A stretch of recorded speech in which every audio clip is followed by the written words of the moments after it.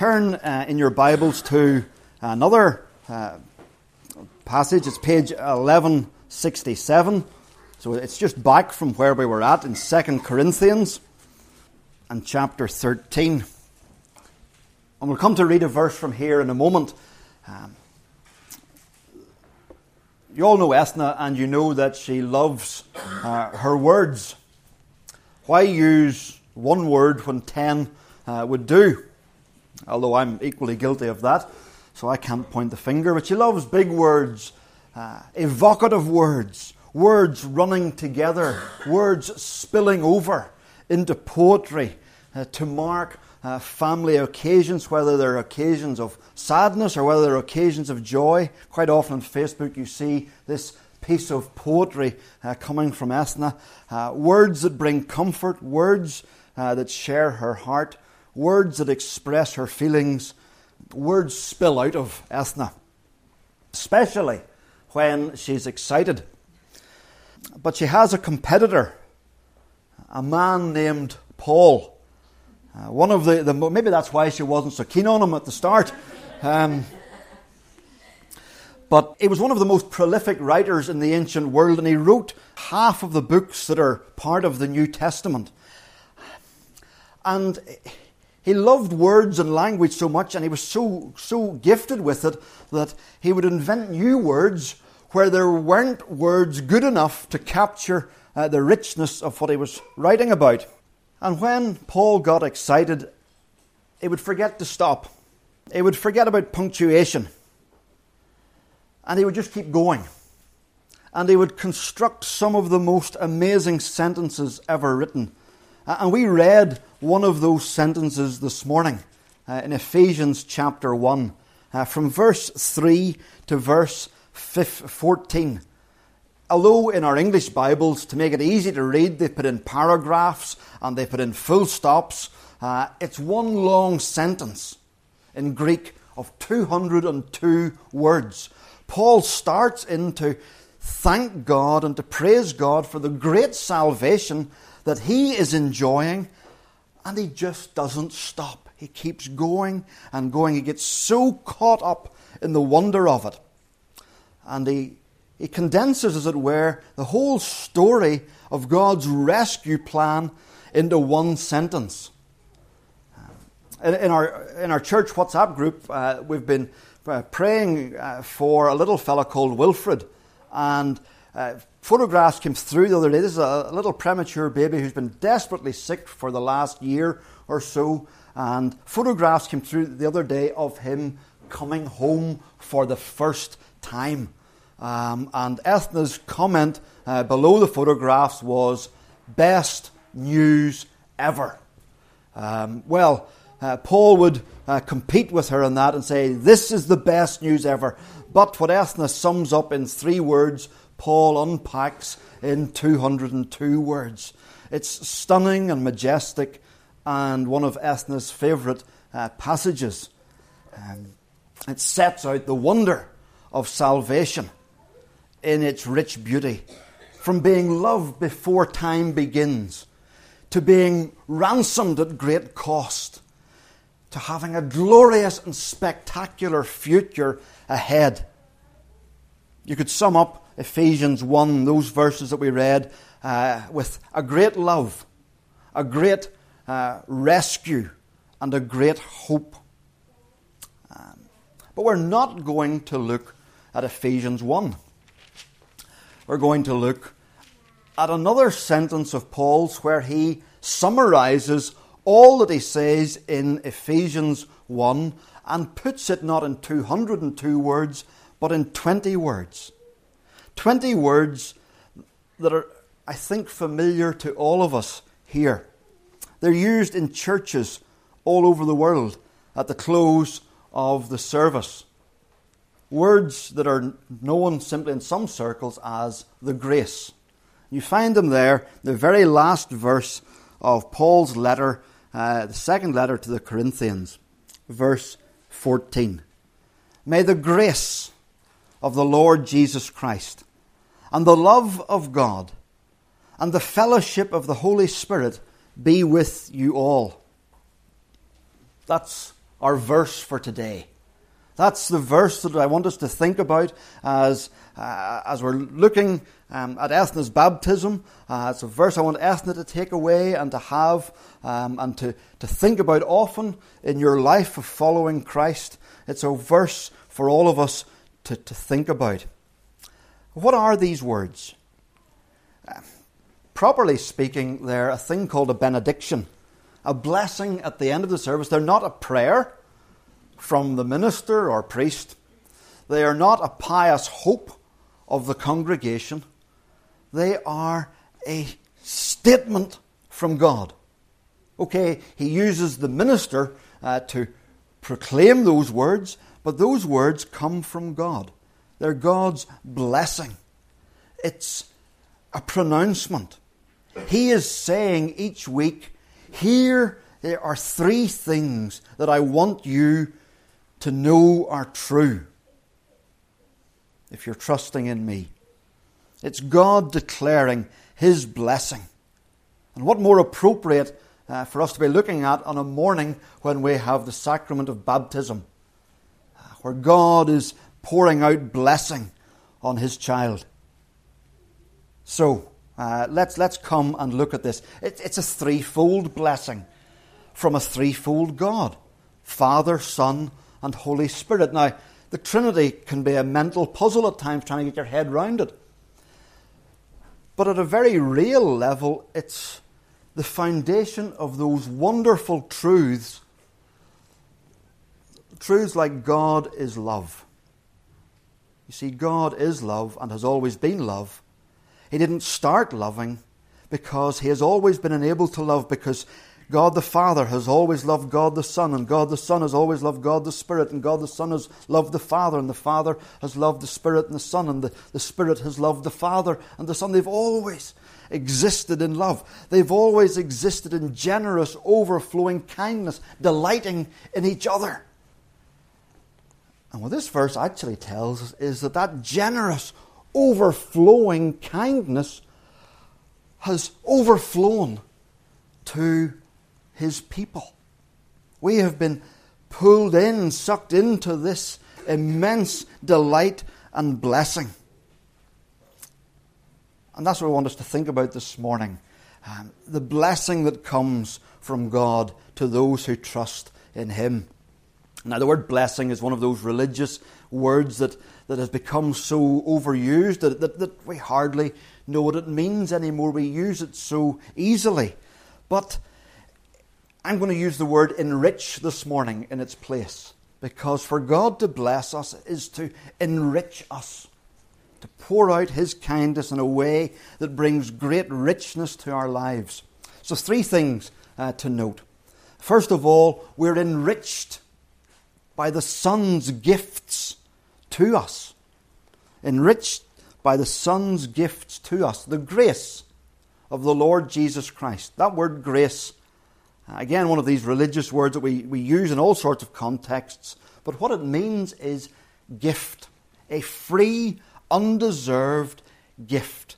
A kindness, a mercy, a forgiveness of God that is unearned and undeserved and unmerited.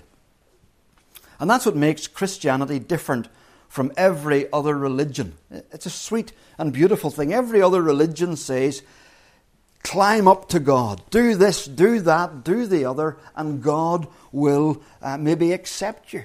And as we try to do that, then we fall and we stumble, and we try and pick ourselves up again and go again. I came across a poem once that summed it up. It goes something like this. "O long and dark the stairs I trod, with trembling feet to find my God, gaining a foothold, bit by bit, then slipping back and losing it." And then he speaks of a day when down to the lowest stair my fall, as if I had not climbed at all. And then the writer says, "And while I lay despairing there," listen, a footfall on the stair. On that same stair where I tumbled and fell and lay dismayed. And lo, when hope had ceased to be, my God came down the stairs to me. That's grace. That's the good news that the Bible talks about. When God comes down the stairs to us and says, I'll pick you up, I'll pay for your wrong, I'll carry you safely home.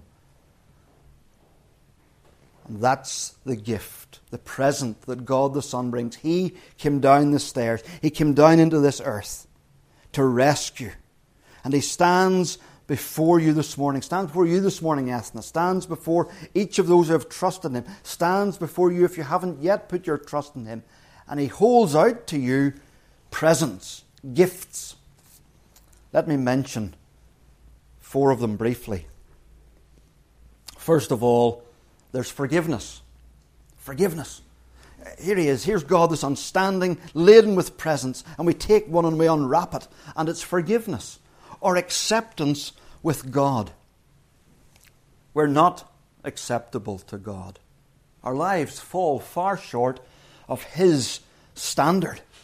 We fail at every turn. We even fail to keep our own standards. We disappoint ourselves. So how much more must we fall short of God's standards? We fail to keep His commands. We do the things He said don't do. And we don't do the things that He said that we should do. And Jesus summed up the commandments in love the Lord your God with all your heart, soul, mind and strength, and love your neighbour as yourself. And I don't know about you, but I know that I've failed to keep those in any shape or form. And you see, you may be thinking, well, Mark, you're beginning to sound like what you said Christianity wasn't. Do this, do the other. That's right. This is where God comes down the stairs.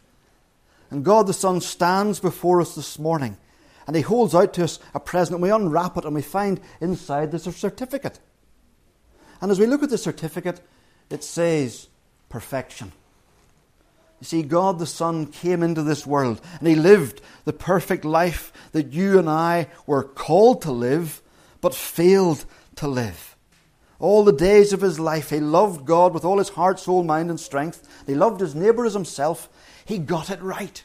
He did it to perfection, and He did it not because He had to, but because we couldn't. And He stands before us this morning and says, here, take my perfect record. There's the pass card. There it is. Whenever you stand before God, the day of judgment, and we know that He'll say to us, your life is unacceptable. God the Son says, show Him my life. Put your trust in my life. Take this. And so, when you appear before the judgment seat of God, and we're asked to give an account, this is what Jesus is saying. Come to me, trust in me, and you can hold up my record of perfection. But as you look at this certificate and you turn it over, there's something written on the other side. It says paid. Paid in full.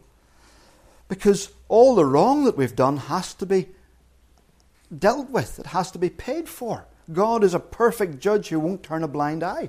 And so God says it has to be dealt with. And God the Son comes down the stairs into this world, not just to live the life that we couldn't live, but to pay for the life that we did live. And that's what He's doing on the cross. Martin Luther, German preacher, said that in going to the cross, Christ becomes the greatest sinner that there has ever been. The greatest thief, the greatest murderer, the greatest adulterer, robber, desecrator, blasphemer that there has ever been anywhere in the world. It's not that He was one of these things. He was perfect, but He says, give me your guilt.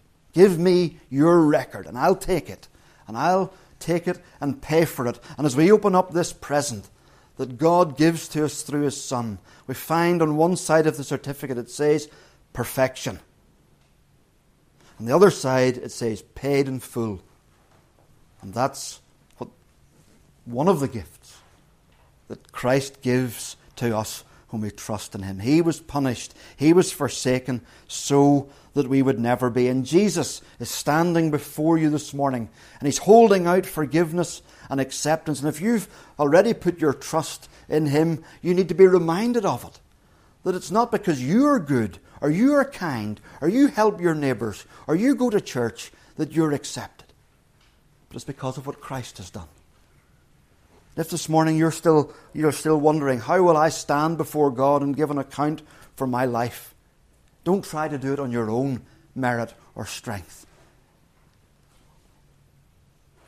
Don't try to be acceptable yourself. Ask Christ to make you acceptable. He's holding that gift out to you this morning. And it's appropriate as we come to a baptism to be reminded of this particular gift, because one of the things that baptism pictures for us is washing. So here's God's gift, one of God's gifts to us in the Son. But there's more gifts that He's standing holding. We take a second one and we unwrap it and we find this one is change. Change. Because the people that Jesus forgives, He also starts to change. He works in us to change us.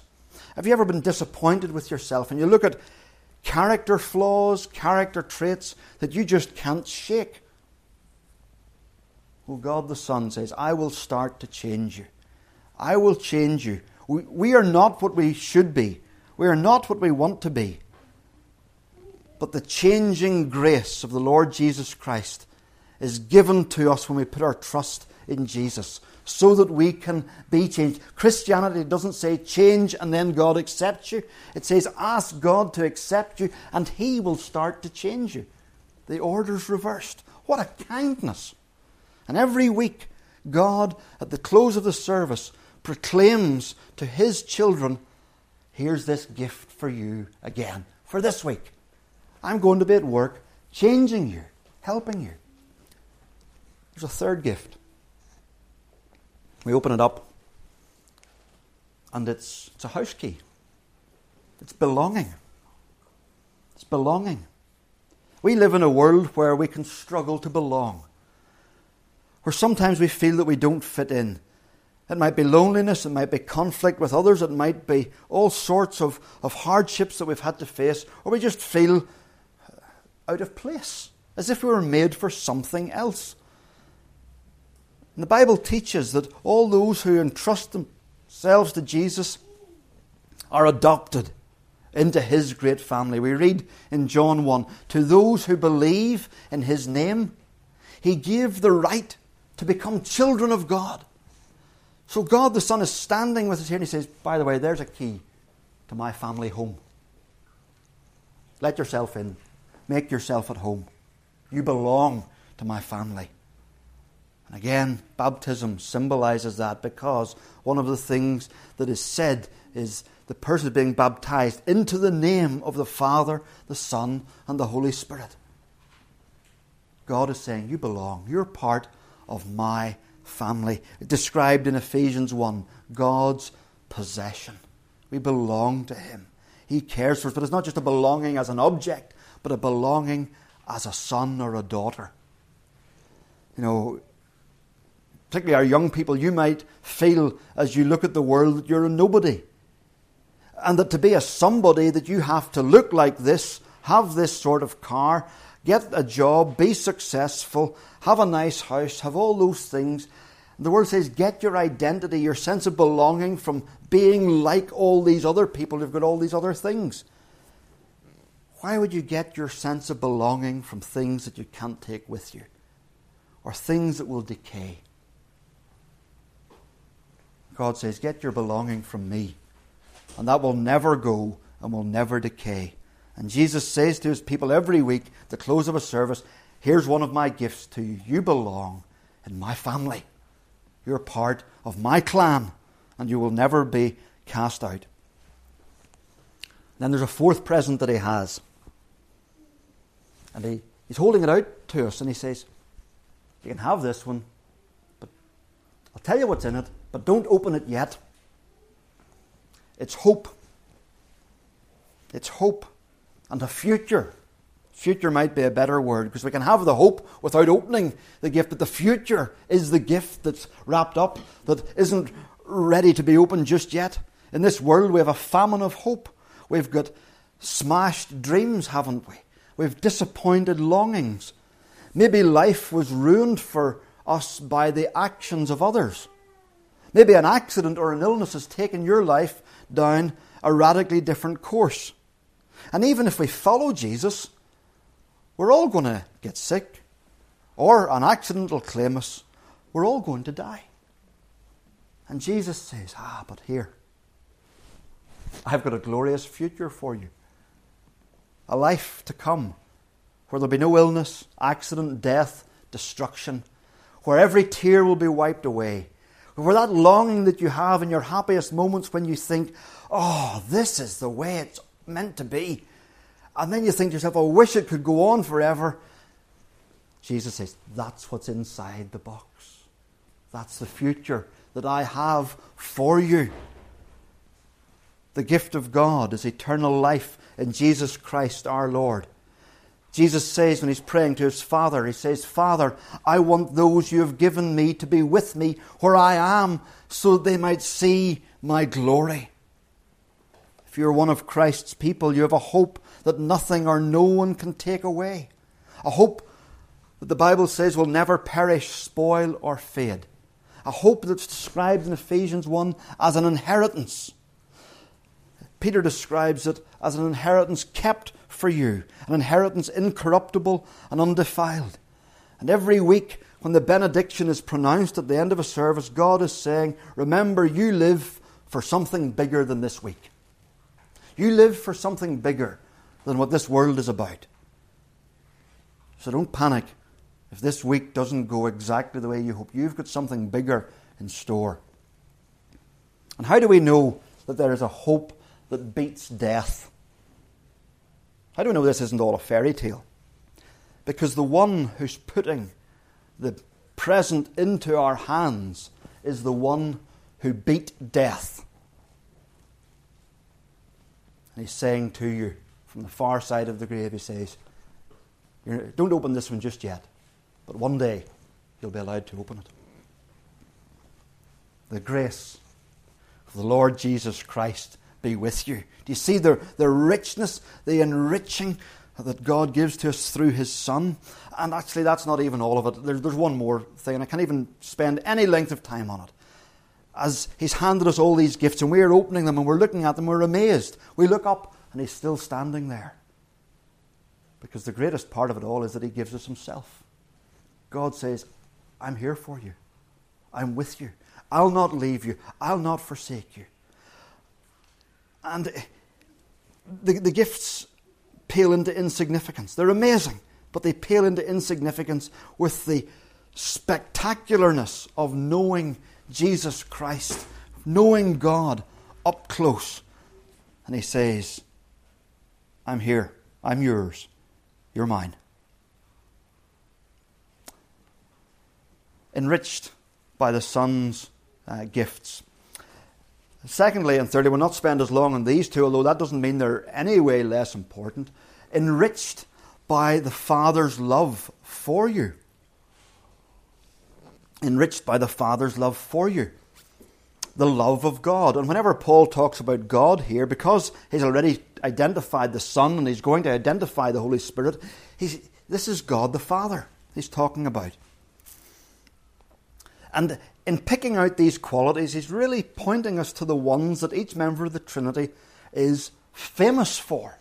Of course the Son loves us, and of course the Spirit loves us.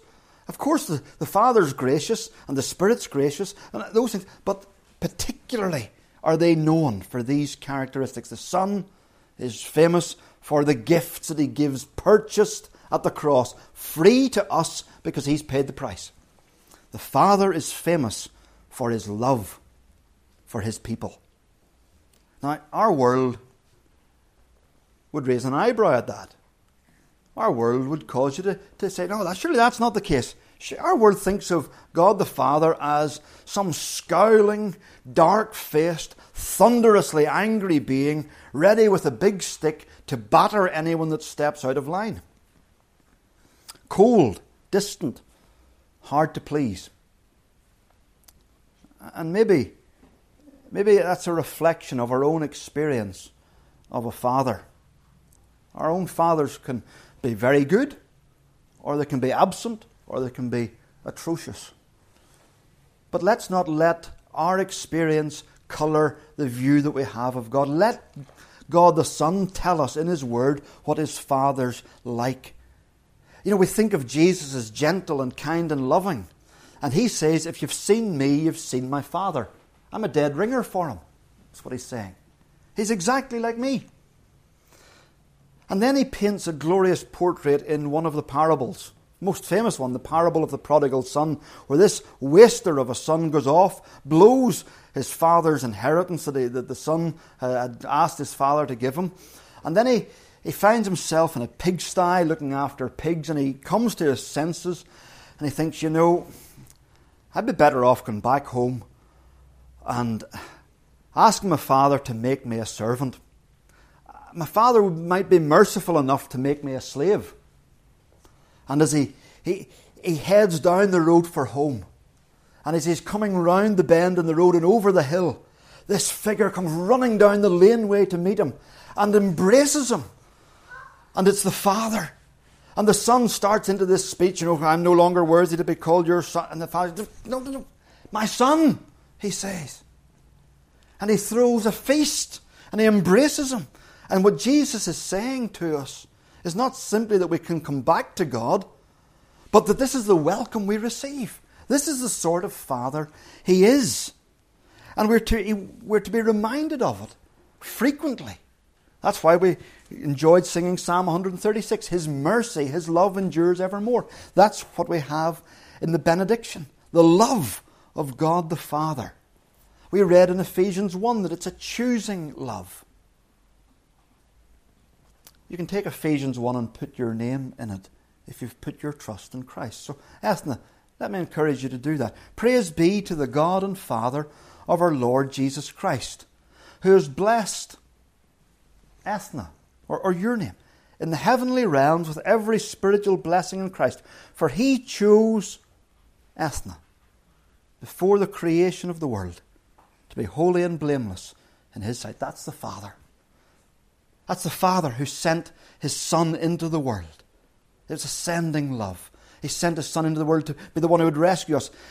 It's an adopting love. Again, the next verse in Ephesians 1 says, in love, He predestined us, or He predestined, put your name in, Ethna, to be adopted as His son or daughter through Jesus Christ. It's an everlasting love. In the Old Testament, in Jeremiah 31, He says, I have loved you with an everlasting love. Rewind time back billions of years to before there is time, and the hands fall off the clock that you're trying to rewind because time doesn't exist, and go back beyond that, and you'll find God saying, I still love you. Wind time forward as far as it goes past the day of judgment, on into eternity. And you'll not find a time when God says, no, I've stopped loving you. It's an everlasting love. It's a delighting love. In Zephaniah 3:17, He says, He will take great delight in you. He will quiet you with His love. He will rejoice over you with singing. And every week, God reminds His children of this fact. It may be that the sermon doesn't fully hit home because it's not dealing with what you're facing with that week. It may be that the Psalms that we pick don't key in and don't resonate with your heart. But every week you leave here with a reassurance of your Father's love. You leave here with your Father's kiss on your cheek. That's the Christian's experience. My dad comes up to visit, and Dad and Mum come up to visit. Whenever they're going, my dad gives me a good tight hug, because that's what Lockridge men do. Good tight embrace. And then he says, son, it was good to see you. It was good to see you. That's really what our Father in heaven's saying every week. Come to church. As we leave, He says, son, daughter, it was good to see you. Here's a love that goes with you into each week. Perhaps as you go home, you go to hard circumstances, perplexing circumstances, to times when you doubt whether God is in control of everything and that He's working it for your good. And every week God says, look, whatever you don't understand, understand this. I love you and I care for you. And then thirdly, so we're told here May the grace of the Lord Jesus Christ and the love of God and the fellowship of the Holy Spirit be with you all. The fellowship of the Holy Spirit. You might think, it would be easier to live this life if God was with me. If Jesus was walking alongside me. If the Father was sitting here and going with me through every day. But that's exactly what this verse is telling us. It's not the Father's role to do that. It's not the Son's role to do that. That's the role of the Holy Spirit. He comes into our lives to enable us to live for Him. He's, in Ephesians 1 we read, He's a deposit guaranteeing our inheritance. Before we go to be with God, God comes to be with His people. To make sure that we come safely home. What a kind God. And He goes with us into everything. One of the words that's used for Him in the Bible is a helper. A helper. The Holy Spirit is a helper, a partner, someone who comes alongside us, as it were, and puts his arm around us and says, come on, let's go into this together. You're not sure which way to go in life. He says, I'll guide you. The Spirit comes when we're stuck in the pains of life, and He brings God's beautiful word to our mind to comfort us. The Spirit comes when we're mired down in our sin, and He wades out, as it were, into the cesspit of our sin, and He lifts us up and He says, come on out of here. And He walks with us slowly as we walk out of it, and then He cleans us down. We have the Holy Spirit helping us in our weakness, helping us when we're struggling. Isn't that the kind of help that we need? And God says to you every week, remember, you don't do it on your own. You don't do it on your own. I'm with you. And we need reminded of that, because oftentimes what we're reminded of on Sunday, we come to Monday and we think, that was okay for yesterday, but real life starts today. But God says, yes, I know, and I'm still with you for real life. I'm here to walk with you through this moment, through this week. I'll not leave you, I'll not forsake you. We've no cause for despair. Maybe you think, I could never be a Christian, it looks too hard. Could you do it if God Himself said, I'll walk with you and help you? So as we come to the end of every service where this benediction is pronounced, let's take it and hear it for what it is. A blessing from God. And if you haven't yet put your trust in Jesus, take this and think, this is what I need. Lord, will you do this for me? I need this forgiveness. I need this acceptance. I need this change. I need a future. I need to belong to you. I need your love, and I need you to walk with me. For those of us who have put our trust in Jesus, we need to do exactly the same. I keep needing your forgiveness. I need you to walk with me. I need to be reminded of your love. Some years ago, my wife said that when she hears the benediction now, she imagines Jesus coming and filling her arms with presents, all that she'll need for the week ahead. God the Father giving her a kiss on the cheek and saying, whatever happens, remember that I love you. And the Holy Spirit taking her by the arm and saying, come on now, let's go out into this week together. I'm with you all the way. That's the sort of God that we have. The one who blesses us and enriches us. Amen. Let's pray. Father in heaven, we thank you for these great truths. Truths that are offered to all of us here this morning. Truths that have been purchased by Christ at the cross. Sent by you the Father. And Father in heaven, we praise you. We praise you for the forgiveness that is available, the acceptance, that perfect record that we don't have, but that is held out to us, and that full payment that we can't afford to pay, that is paid for us, a payment that we would be paying forever in hell, but that Jesus says, I'll pay. We thank you for that. We thank you for the love. We thank you for the belonging. We thank you for the accompaniment of the Holy Spirit to help us to grow and to live and to change. We thank you for all these things. You're a kind and a good God. And Father, we pray that we would be found not rejecting or leaving unopened your great goodness to us. Father, we pray that you continue with us in the rest of our service this morning. In Jesus' name, amen.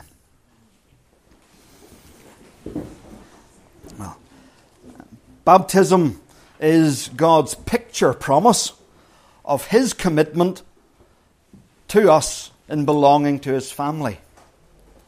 It's a picture promise of God's commitment to us. And Ethna has come to the point where she has acknowledged that she needs a Saviour and that she has put her trust in Jesus to be her Saviour.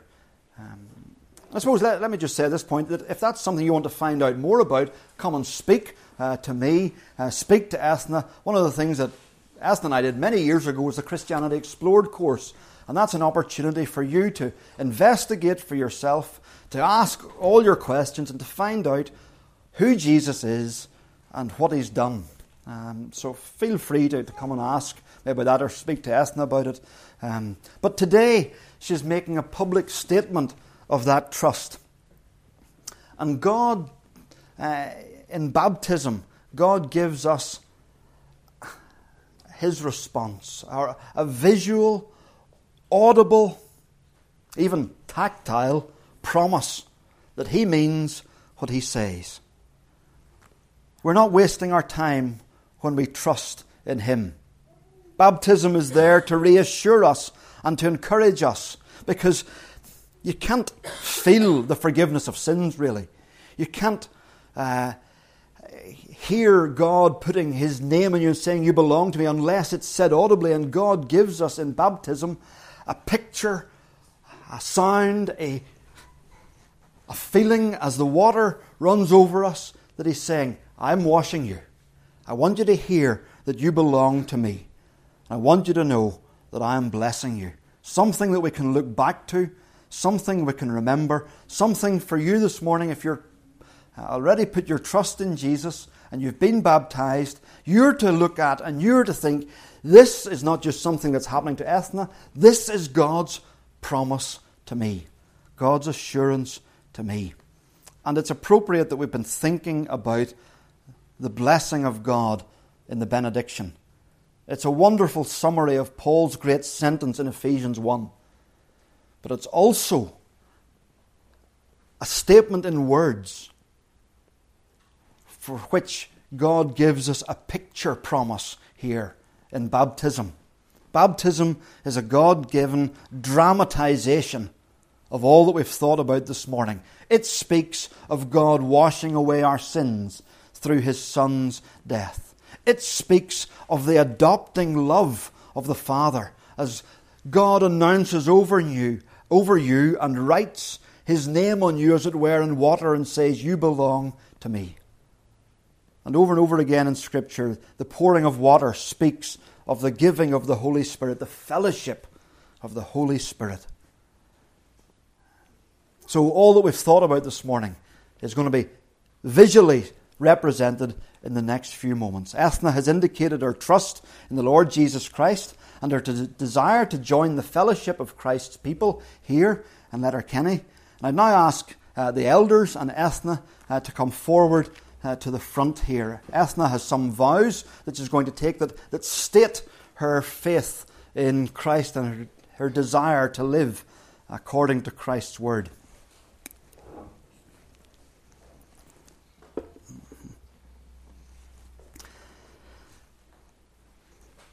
Ethna, do you accept the Scriptures of the Old and New Testaments as the Word of God and the only infallible rule of faith and practice? Do you believe that Jesus Christ is the Son of God, that He's the only Redeemer of men, that He's supreme in everything, both in church and state, and depending on divine grace? Not your own effort, but His gift. Do you take Him as your Saviour and Lord? Do you promise, by divine grace, the help of the Holy Spirit, to show a teachable and submissive spirit to the teaching of Holy Scripture as set forth in the testimony of this church? And do you promise that by the help of the Holy Spirit, you will endeavour to live a life consistent with your profession? Now, to the members of New Life Fellowship, you have a vow as well. And I'd ask you to indicate your taking on of this vow by simply saying, "We do." Do you promise to pray for this Christian and to seek by example and speech to encourage her to walk in the ways of the Lord? I'd ask the congregation to stand for prayer, during which baptism will be administered. Our Father in heaven, how we thank you for this day, a day that you knew about before time began, but a day that you have been leading Ethna towards and us towards, a day when she is publicly declaring that she knows she's a sinner, but she knows that Jesus is a greater Saviour and that she's putting her trust in Him. And we thank you for that moment. We thank you for this. We thank you for all that you've done to bring her to this moment. Father, we thank you for the family in which she grew up. We thank you for her dad and for her mum, for John and for Phyllis. We thank you for her brothers and her sisters. We thank you for all the role that they have played in shaping her. Father, we thank you for bringing her to hear about Christ. And we thank you for those days years ago sitting down and investigating who Jesus was and what He's done. And thank you for working in Ethna's life to this point and bringing her to put her faith and trust in Jesus Christ. Thank you for orchestrating all the events in her life to bring her to this point. Father, we praise you for baptism. We thank you for the sign that it is of washing, of being made clean, being made right in your sight. We thank you too for the statement of belonging that it is, that you, as it were, putting your name, endowing Ethna with your name, your family name, that she belongs to you, that you take great delight in her as your child. Father, we thank you that you are present here, and we pray that you would bless everyone here. Bless us in the ways that you know that we need to be blessed. And we pray for Ethna, that you in particular would bless her, so that she might be a blessing to her family, to her friends. Father, we thank you for her friends who are here today, and all that they mean to her, and all the impact they've had in her life, and she in theirs. Father, we pray that she will be a blessing to her friends and to the community in which she lives. We pray that you would lead her and guide her all the days of her life. Ethna, you kneel, please. Ethna Margaret Orr, I baptize you in the name of the Father, the Son, and the Spirit. The Lord bless you and keep you. The Lord make His face shine upon you and be gracious to you. The Lord turn His face towards you and give you peace. May the grace of the Lord Jesus Christ, the love of God the Father, and the fellowship of the Holy Spirit be with you always. Amen.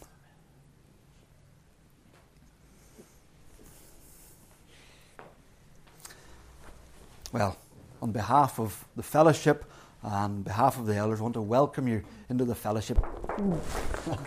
God bless you. God bless you. Just a closing word. How do we respond to this? Don't forget Christ's gifts. Ethna, don't forget Christ's gifts. Secondly, don't doubt the Father's love. Your own Father loves you. He does. He's very fond of you, but you have a Father in heaven who's even fonder, loves you even more. Don't doubt the Father's love, and don't try to live by your own strength. Look to the Spirit every day for strength. And that applies not just to Ethna, but to all of us. Take this benediction, hear it, receive it, let it wash over you, and say thank you. Let's finish singing from Psalm 121. again, a psalm that's actually based on one of the Old Testament benedictions. The Lord bless you and keep you. The Lord make his face shine upon you and be gracious to you. The Lord turn his face towards you and give you peace. This song is based on the phrase, the Lord bless you and keep you. And that's the God he is. He's the God who goes with us into every circumstance. And this is our prayer for Ethna and for all of us, that they will know, that you will know the God who keeps his people. And not just that you'll know him keeping you in your day-to-day lives, but that you will know his keeping forever. And if you want to find out more about that, come and speak to me, or speak to Ethna, or speak to the elders, and we'll be delighted to help you see what exactly Christ has done, so that you can know this forever keeping. But Psalm 121, it's 121a. The tune is Grafenberg, number 94. Let's stand and sing. Now receive the blessing of God, the grace of the Lord Jesus Christ, the love of God the Father, and the fellowship of the Holy Spirit be with each one of you now and forever. Amen.